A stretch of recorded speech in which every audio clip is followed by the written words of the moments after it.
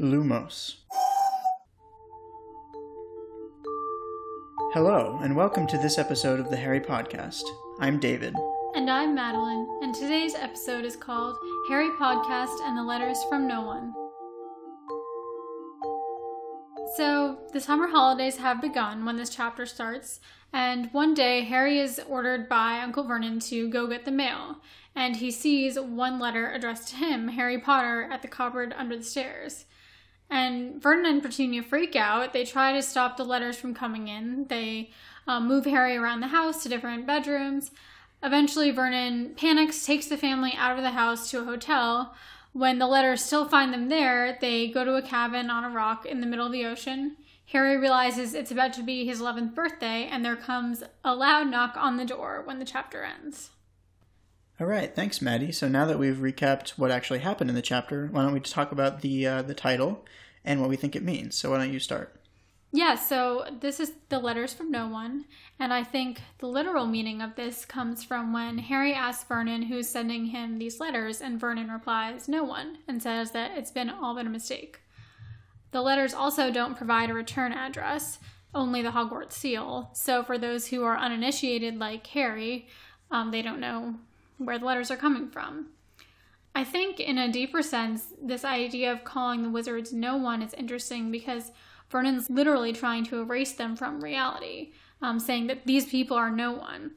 And there's an interesting scene where Vernon is boarding up the mailbox trying to keep the letters out, and Petunia's telling him that she doesn't think that this will work. But he says back to her, these people's minds work in strange ways. They're not like you and me. So he's further separating themselves and saying they're not normal and you don't know, they're stupid. They won't figure this out. He's trying to assert his dominance over the wizarding world, but Petunia knows that that's really not going to work out. And another thing that I was thinking about is that we actually, as readers, don't know where the letters are coming from. So in that sense, this Letters from No One really is true for us as well, because we don't know what Hogwarts is yet. We can maybe infer that they're coming from Dumbledore and McGonagall, like who we met at the beginning of the book, but we really don't know as well. And getting back to what you were talking about with Vernon, I think that's a really interesting point to make. I mean, he really is trying to erase them from existence by just ignoring them and sort of shutting them out of his mind, which, if you think about it, is a very common human thought pattern. Basically, that refusing to admit something must mean that it's untrue. We see this all the time in the Harry Potter series and in the real world as well. In the Harry Potter series, a great example is in the Order of the Phoenix. The Ministry of Magic refuses to admit that Voldemort has returned, even in spite of all of this evidence coming from such trusted sources as Dumbledore, and they just shut their eyes and they pretend that it's not real, thereby making it appear to them as though it is untrue. And that perpetuates for a whole year. And in the real world, you see people that have these very outlandish theories about the way things work. And the only way that they're sort of able to perpetuate those thoughts is by denying the existence of any information that would contradict it. So this really is like a very human thing that we see Vernon doing in this chapter. By attempting to deny that wizards are even real, he's trying to perpetuate this semblance of normalcy that is very important to him. And so he really is pretending that they are coming from no one, that they're not real, that it's not happening. It's just a flat-out denial of the situation. So it really is a cogent title, The Letters from No One. Okay, so now we'll move into our section where we talk about important plot points of the chapter. David, do you want to start? Right, so we usually start by talking about characters that we've been introduced to. We really haven't been introduced to any new major characters in this chapter. So instead we're going to go more in depth with how they behave under pressure, and specifically how each of the four major characters that we are following are responding to what is essentially their first brush with a real shakeup. So we'll start with Harry.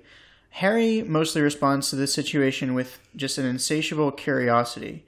He really wants to find out who's behind the letters, what their purpose is. He's always been treated as a non-entity by his family and his schoolmates, and now he has someone so determined to talk to him that they're sending him dozens of letters every day, and they even find him when they're staying at a tiny inn in Cokeworth and send him hundreds of letters overnight. So he knows that there's something funny going on, because otherwise they wouldn't know, for example, that he's staying in the second bedroom tonight instead of the cupboard, or that he's at an inn in Cokeworth. So he's really determined to figure out what, and this is our first characterization of Harry as a sort of detective character, which is really cool because throughout this whole series of books, Harry is definitely a detective character. I mean, he really likes to solve the mysteries. And if you think about these books in that light, each of these books really is an attempt by Harry and his friends to solve a particular mystery about goings-on at Hogwarts. And so this is his first real brush with the mystery, and we're getting to see him sort of try to parse out what's happening.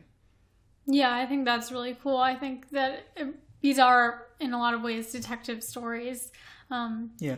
And this is when it starts.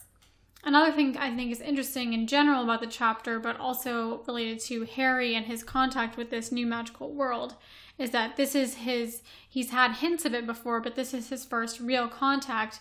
And at the end of this chapter, we have a knock on the door, which we know is Hagrid. And Hagrid is literally about to force himself into this, shabby little shack, which is a symbol of what the last-ditch effort that Vernon has made to shelter himself from this magical world. And Hagrid is literally about to force the door open and storm in and change everyone's life. So I just think that's really interesting, specifically for Harry, who's desperate to figure this out. In the form of Hagrid, the magical world is going to be pushing in. Yeah. And if we think about it in terms of a fairy tale, like I alluded to last podcast, this is almost sort of gothic in its imagery. I mean, like the hut on the rock in the middle of the sea, and there's a storm going on, and at the very stroke of midnight, Hagrid bursts in. He hasn't burst in yet, but he's going to. I mean, it's very much a fairy tale in that way. It is, and we'll talk a little bit more later about what this might mean that he comes in exactly at midnight. Mm-hmm. But back to the main characters and how they're responding to these changes. So Dudley is really responding with anger, frustration, whining, especially when his comfortable life is shaking up, like when he has to miss his TV shows and things like that. Even when they're driving through the wilderness, trying to find some place to stay, he's just wants to, go back home with his toys and his TV shows. So just further establishes him as a very lazy and comfortable kind of dumb character. So that's pretty solid. I think Petunia is really interesting for me in this chapter because she is, really responding with fear and worry as well, like Vernon. But she seems to expect this eventual outcome and seems to know that attempting to ignore the problem won't make it go away. Probably because she has seen this in her own family and with her sister and knows that if you are a witch or wizard, you're going to get contacted about going to Hogwarts and you can't really avoid the magical world. She really seems more concerned about the safety of her family. She doesn't really seem to care that much about the letter writer making contact with Harry in particular. Yeah, she's a very complicated character. We're going to see a lot more of that, I think, next chapter. But I did find that very interesting. I think she probably, through her experience with her sister, probably getting one of these letters or a very similar letter all those years ago, she probably knows exactly what's going to happen and when and how inevitable it is. And so I think she's often sort of the voice of reason, even though Vernon doesn't listen to her. She's saying things like, I don't think that's going to work. Maybe we should just go home. Are we sure this is a good idea?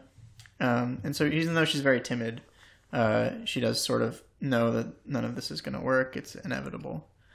And Vernon responds, I think most interestingly, as we've said, with a very fearful and increasingly desperate sort of denial of the situation, which culminates, I think, ultimately in a stress-provoked nervous breakdown, where he basically loses all semblance of sanity and just has increasingly wild attempts to deny Harry access to the letters, prevent the letters from arriving, which are humorous to the reader, for sure, but also sort of betray his unraveling psyche. He clearly has an innate need to appear normal. That seems to be the driving force behind all of this.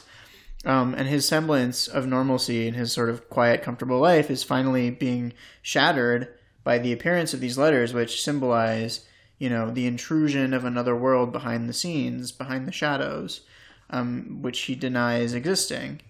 And so naturally he has to do everything in his power to keep these letters from arriving because he wants everything to remain normal and comfortable. which, as we know, is an ultimately futile effort.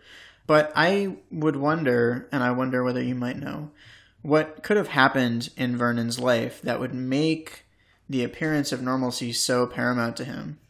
Do you think it was like some sort of embarrassment or a trauma?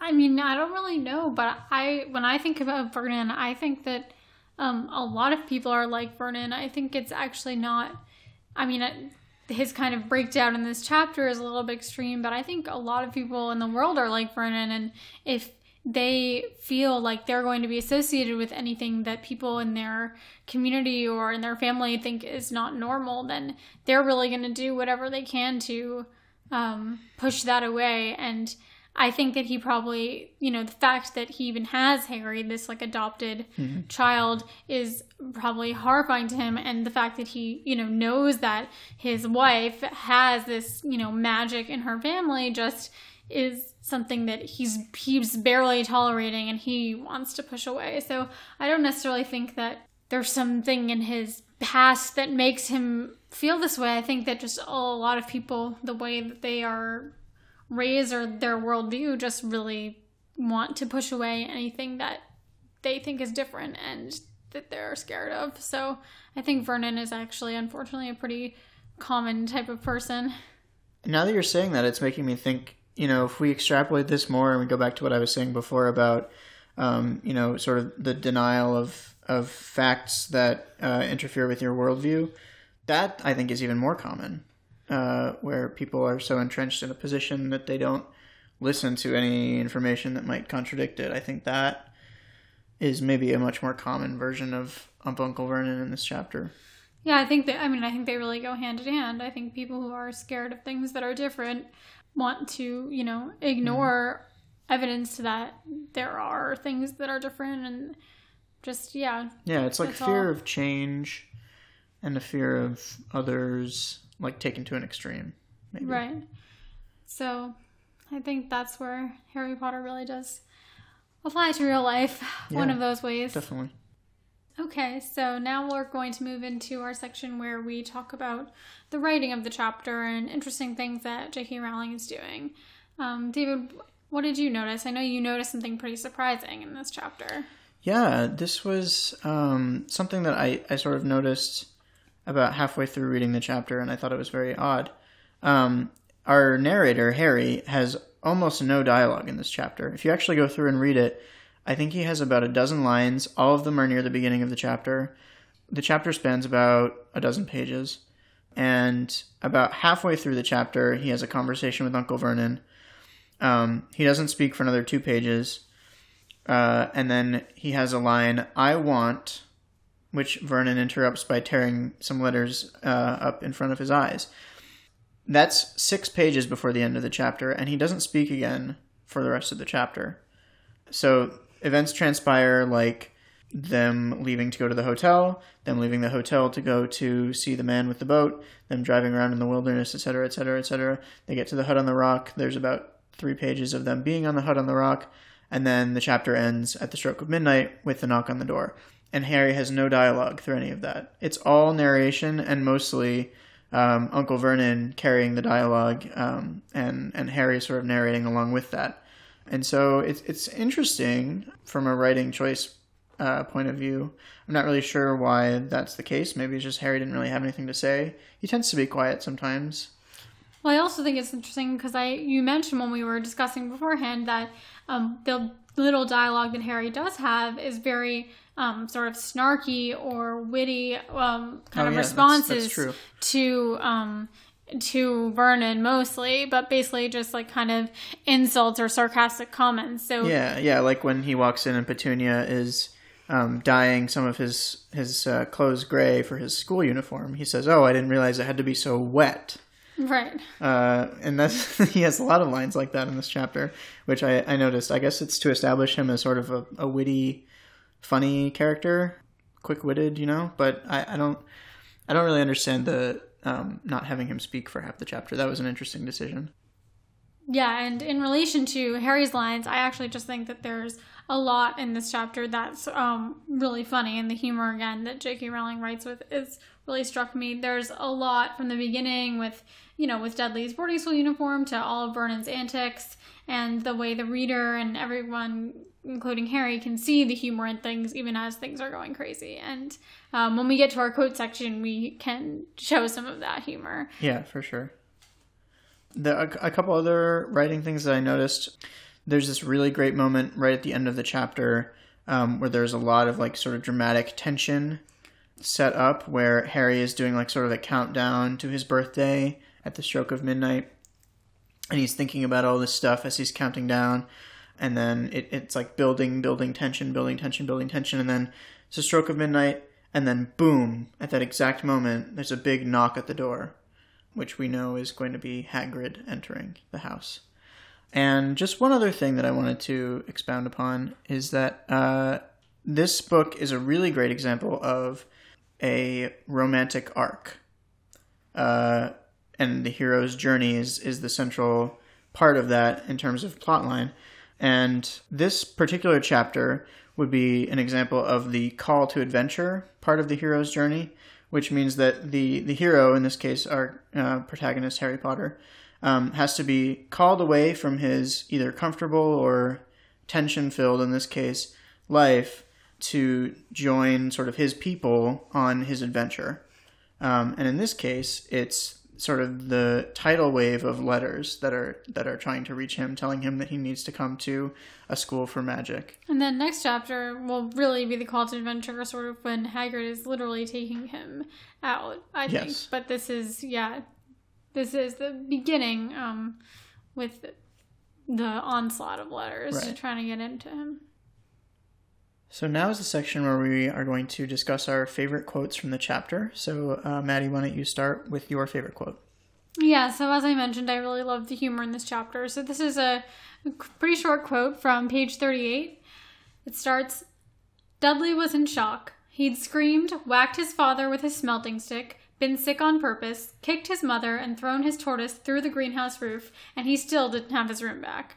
So I just love this chapter. I mean, this chapter, but this quote, because I think it's really funny, and I love this sort of list of all the things that Dudley has done in a very matter-of-fact way, and I just love the image of Dudley sitting there, in shock with nothing more to say, because he's so spoiled that he's never, done all these things and not gotten what he wanted.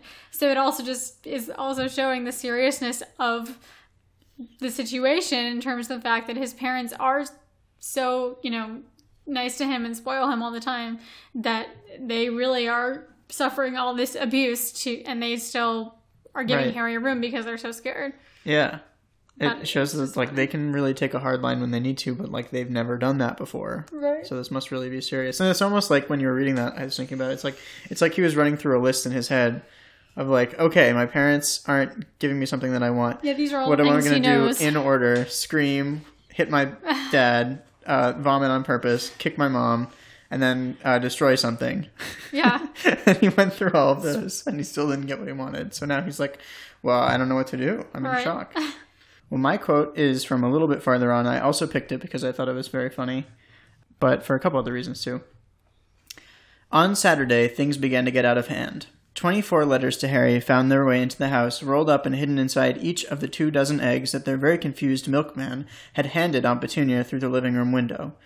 While Uncle Vernon made furious telephone calls to the post office and the dairy trying to find someone to complain to, Aunt Petunia shredded the letters in her food processor. "Who on earth wants to talk to you this badly?" Dudley asked Harry in amazement.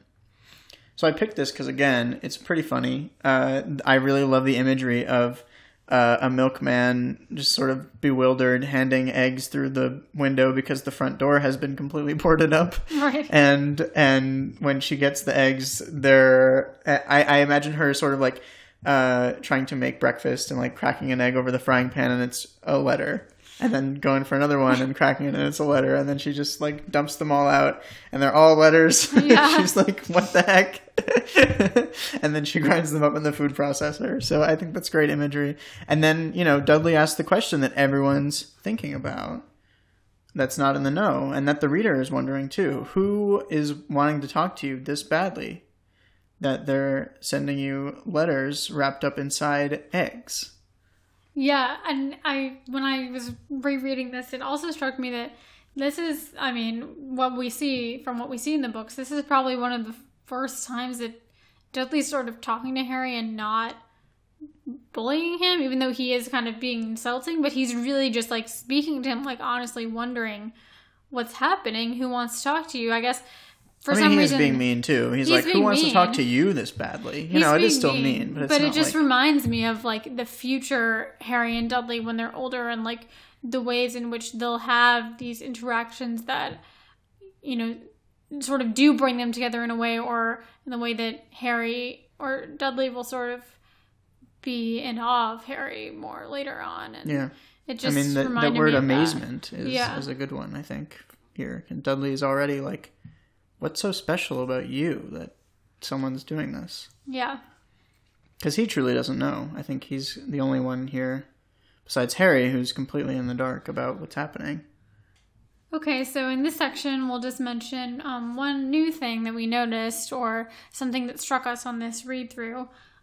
For me, it really was Petunia's position in all of this. And I know we talked about her reaction to everything earlier on, but the fact that she is scared as well and doesn't want magic in their lives, but also that she knows that everything is unavoidable, and she almost sort of seems resigned to this because she knows what's going to happen because of Lily. And I don't know, I do think Petunia's character is really interesting, and when we're rereading it, I'm seeing more, you know, in her in terms of for sure her life and how she must be dealing with all of this stuff with Harry. Yeah, I think she's definitely been more sympathetic each time I read the series. There's more things that I not identify with, but that I understand about how she's feeling and thinking and acting. The thing that I noticed in this chapter was just right at the end.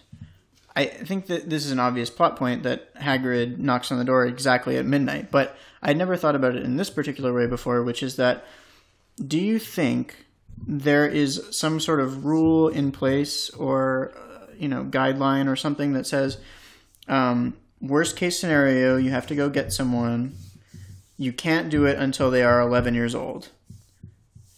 Do you think that that is a rule? Because he enters at exactly midnight, and he would have probably known the time that he would have had to arrive. He picked that exact night. He could have come earlier.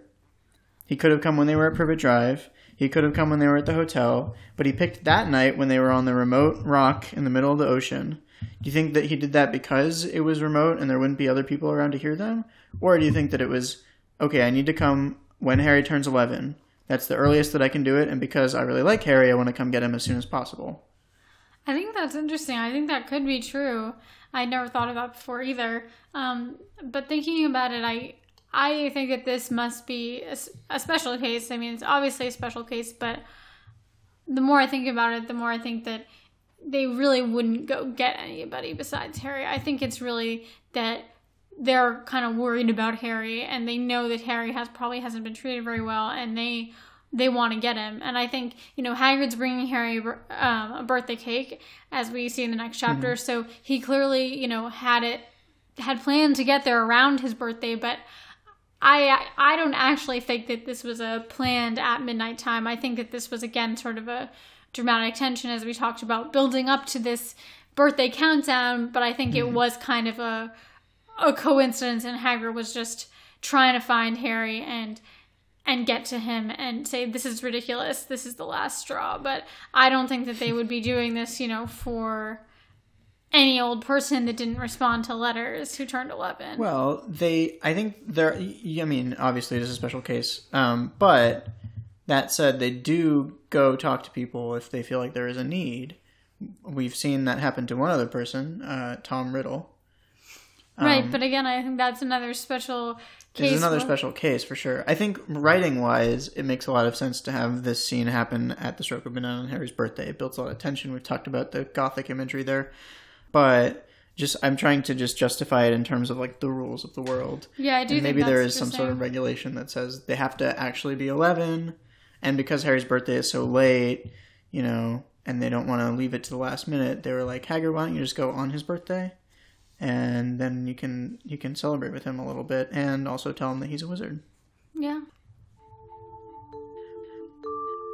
Well, that will wrap up this episode of the Harry Podcast and the Letters from No One. Thank you all so much for listening. Once again, questions, comments, and thoughts can go to our email, harrypodcast7@gmail.com. I am David. And I'm Madeline, and we'll see you next time on the Harry Podcast. Knox.